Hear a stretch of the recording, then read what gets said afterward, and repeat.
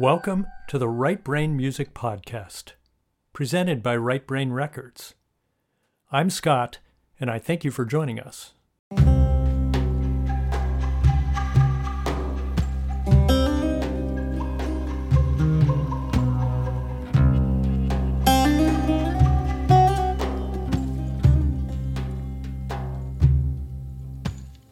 Mac Ritchie is best known as a master of the oud, which is a fretless Middle Eastern lute and an ancestor of the guitar.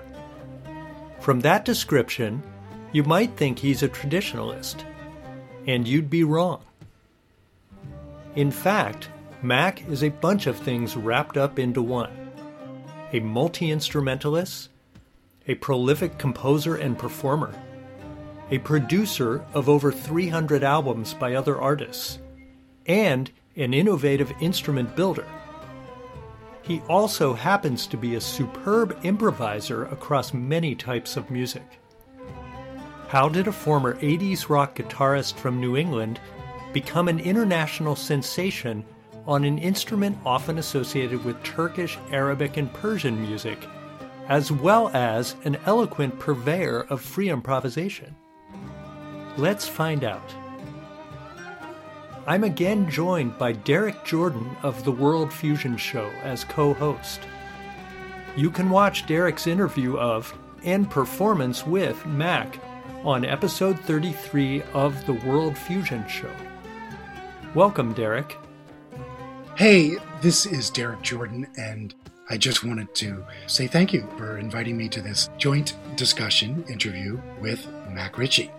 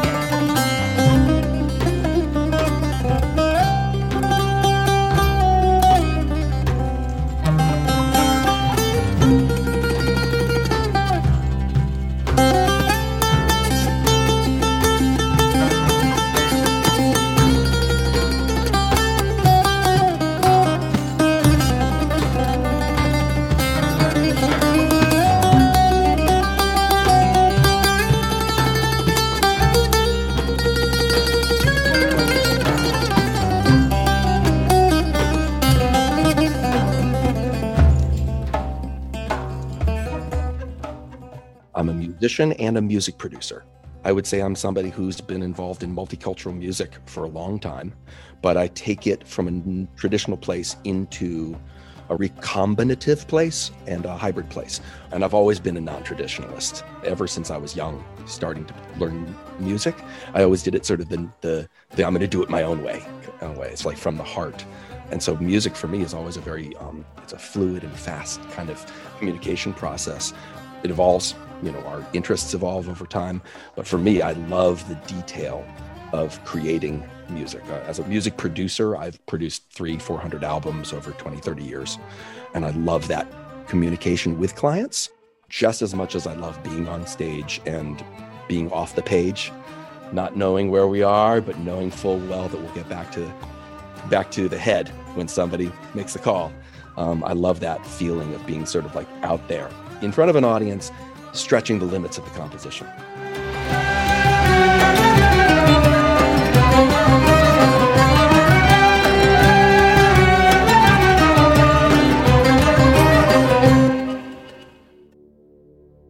The oud is my primary stringed instrument. I was a guitar player growing up, and right at around age 28, 29, I was getting pretty kind of tired of the dog and pony show of playing at Tuesday nights at a club for nobody at 11:30, and was really kind of rethinking about how I wanted to apply myself as a performing musician.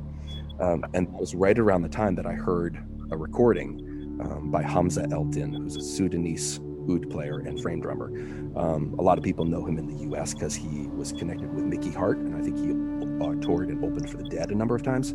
But I found his album called A Wish, and it really touched me enormously. And I said, I want to do that. I want to play whatever that instrument is, and I'll find out what it is, and I'll let it take me to a new place. And so I ended up seeking out the oud as an instrument, and it brought me to the study of classical Turkish music. And the oud is one of the primary instruments within Middle Eastern music. It's as common around the Mediterranean as the guitar is here.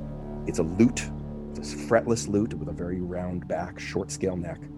And it's related to the European lute and to the Chinese pipa. It's probably the predecessor of both, the seed instrument.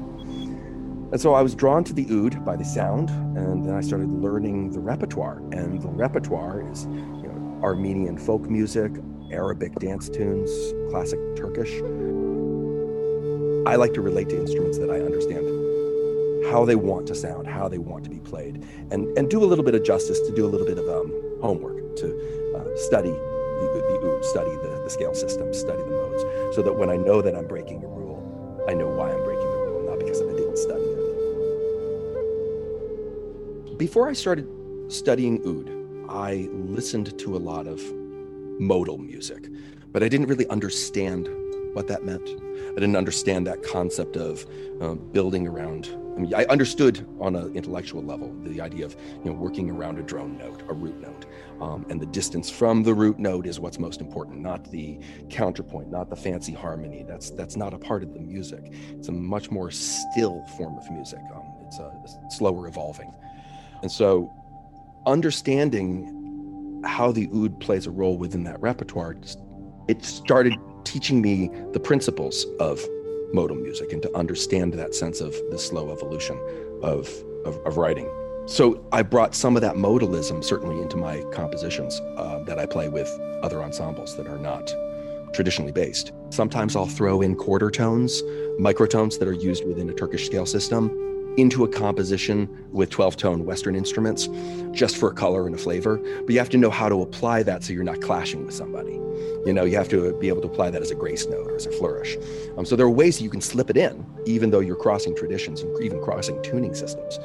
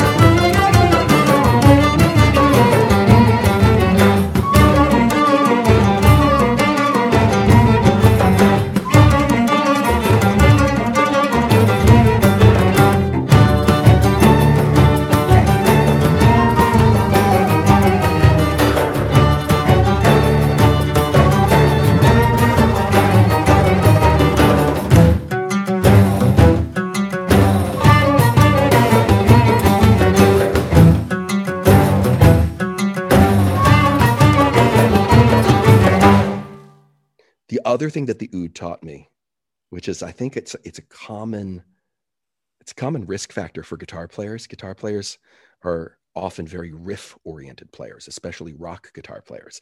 And I grew up in the 80s, so trust me, I was a rock guitar player, desperately, with like an orange fro like this. I was into hair metal, and I was a riff guy. And it wasn't until I started playing oud that I actually learned the concept of melody.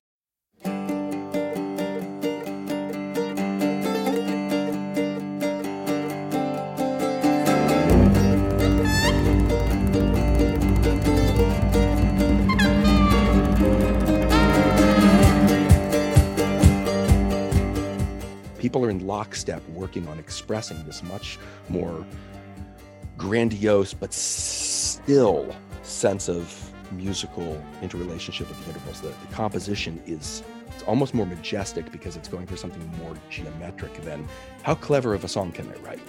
You're working within something sort of more mystical, more mathematical. That taught me melody, and then that brought the second that started clicking for me. When I'd come back to my writing and for rock and whatnot, I mean, suddenly all of my writing just went so much through the roof, just skyrocketed, because I started listening to things differently. The music that I used to not like within the rock genre, now I appreciated it more, got more into jazz. I had to do a sort of a loop to come back to it to appreciate it.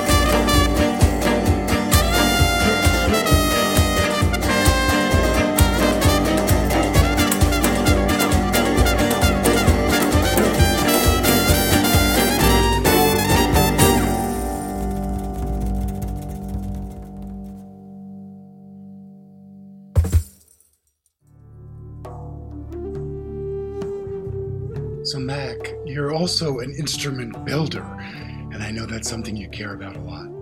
I become absolutely impassioned about building guitars.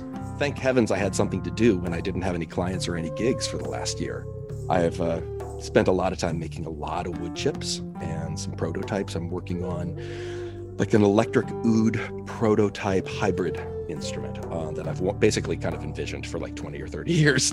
And so I learned how to start building because I have this image of an instrument that I want to have. Also, I have to say, because I'm prejudiced, my favorite instrument that you made is the curved didgeridoo, which you play with me on the World Fusion Show. And it's just a phenomenal, great sounding instrument. And it's a fun duet that we did together, I thought. That was a great one. I really enjoy it. Every time that comes back up, I listen to it again. And my wife says, "Oh, that was so fun. I really like that piece." Yeah. A lot of people enjoyed it. The idea of this circular didgeridoo, which I call a circumhunculator, it was born out of the idea of wanting to take a didgeridoo to the parking lot scene at a fish show. And so I didn't want to take a long straight didgeridoo and walk around the parking lot scene with a nice piece of wood that could get scraped up or damaged. So I just put a bunch of PVC together and I took it with me to a couple shows. It was a hit. People loved it. And I loved walking around carrying this thing, kind of marching. And so I went home and started working on making a more quality PVC one. And it's all wrapped up in plasters. You can't even tell that it's even plumbing. And then I started working on wooden ones, which are a little tricky because it's just end grain gluing without any biscuit joinery, because I didn't know how to do that. I think I made these 20 years ago. So it was one of the first instruments I made.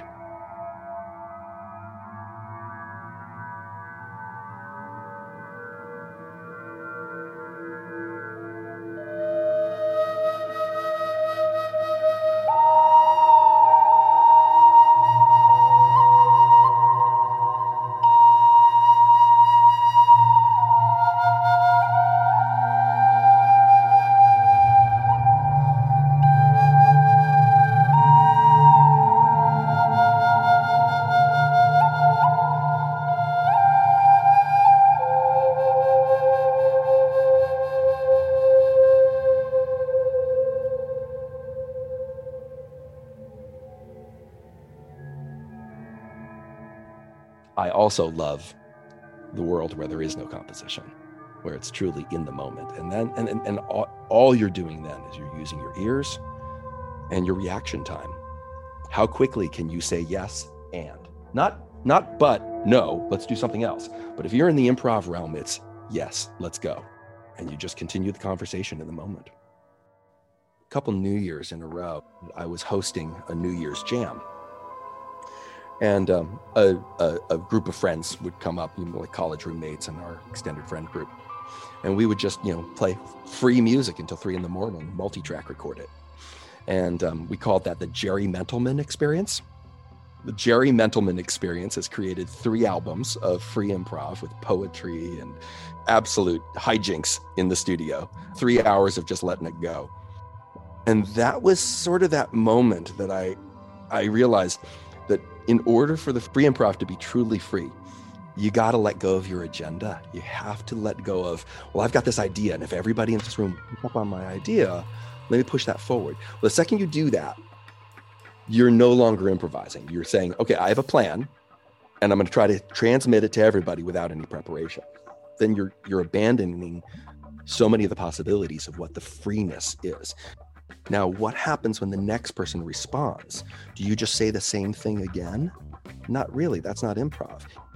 To be truly in a free improv place, you just gotta kind of let go.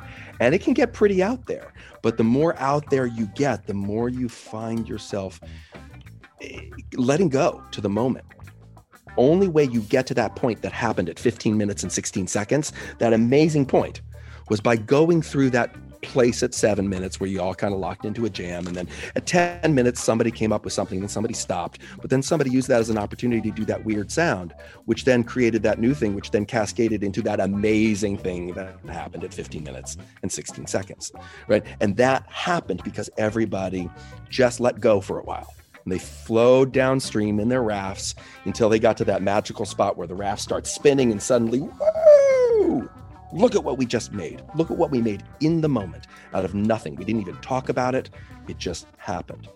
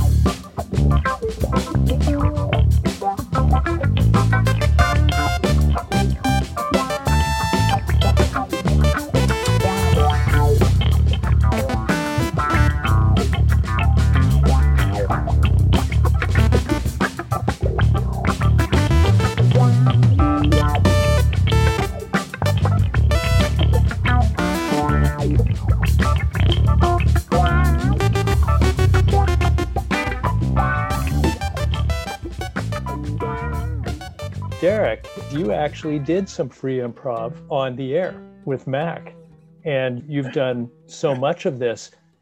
I do a lot of that on the World Fusion show with my guests. It's sort of our standard operating procedure to do these live music, unrehearsed, unplanned, free improvisations. And we just jump in and see where it takes us. Luckily, it's been pretty successful up to now. Mostly works really well. I was also wanting to ask Mac about collaboration, because one of the things that really works for me is to seek out unusual instrumentalists, composers, people who play different instruments, and try to join with them in the moment to create and to push myself into new areas. And I'm wondering, Mac, if you've done that too. Once I got to the free improv place and started exploring what that was like and what it was doing to challenge my sort of relationship with being in the moment in the music, saying yes to other people's ideas, and working with other people and following their pathways of thinking, my relationship with how I wanted to make music, how I wanted to record music, transformed, like, radically. Now, I find that I actually don't have a lot of desire to do music on my own. Music in community has become so much more important than what I talk my control nature of the perfection of the composition.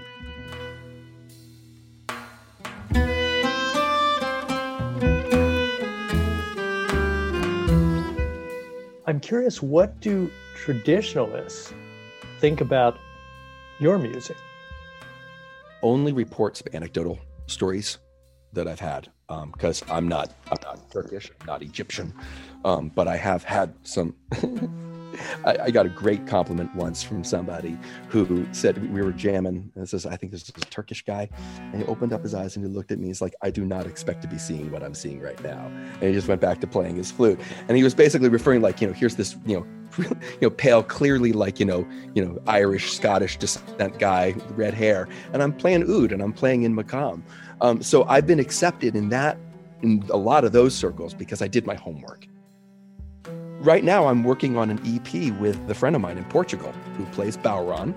He likes to run it through an Eventide effects processor and play in unusual time signatures. Well, we met at this festival and we totally hit it off.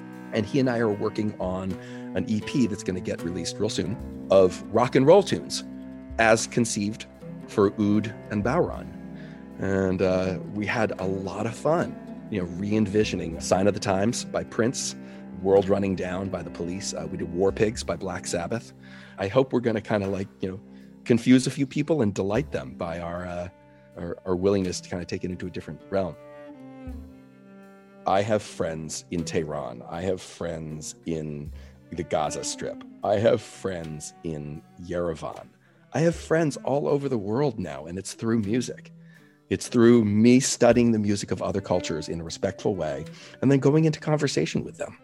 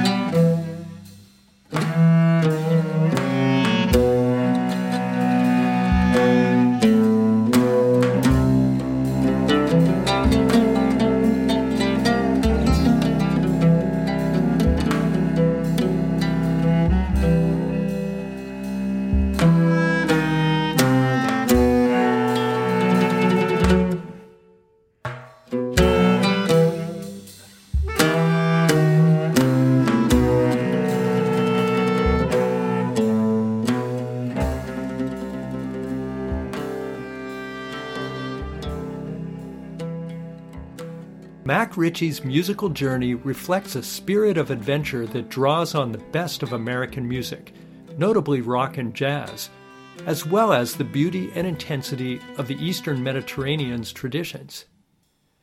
He proves, once again, that the boundaries we imagine are artificial.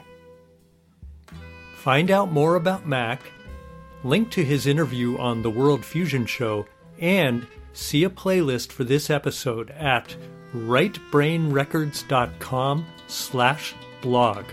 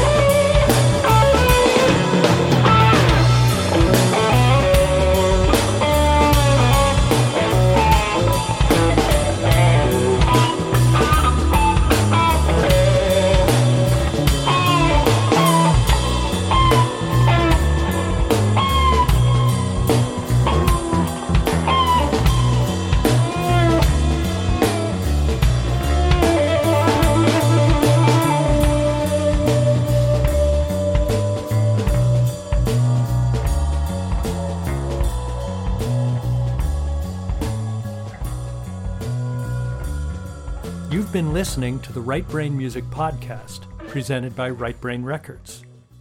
You can visit us at rightbrainrecords.com. Farewell for now. Join us next time.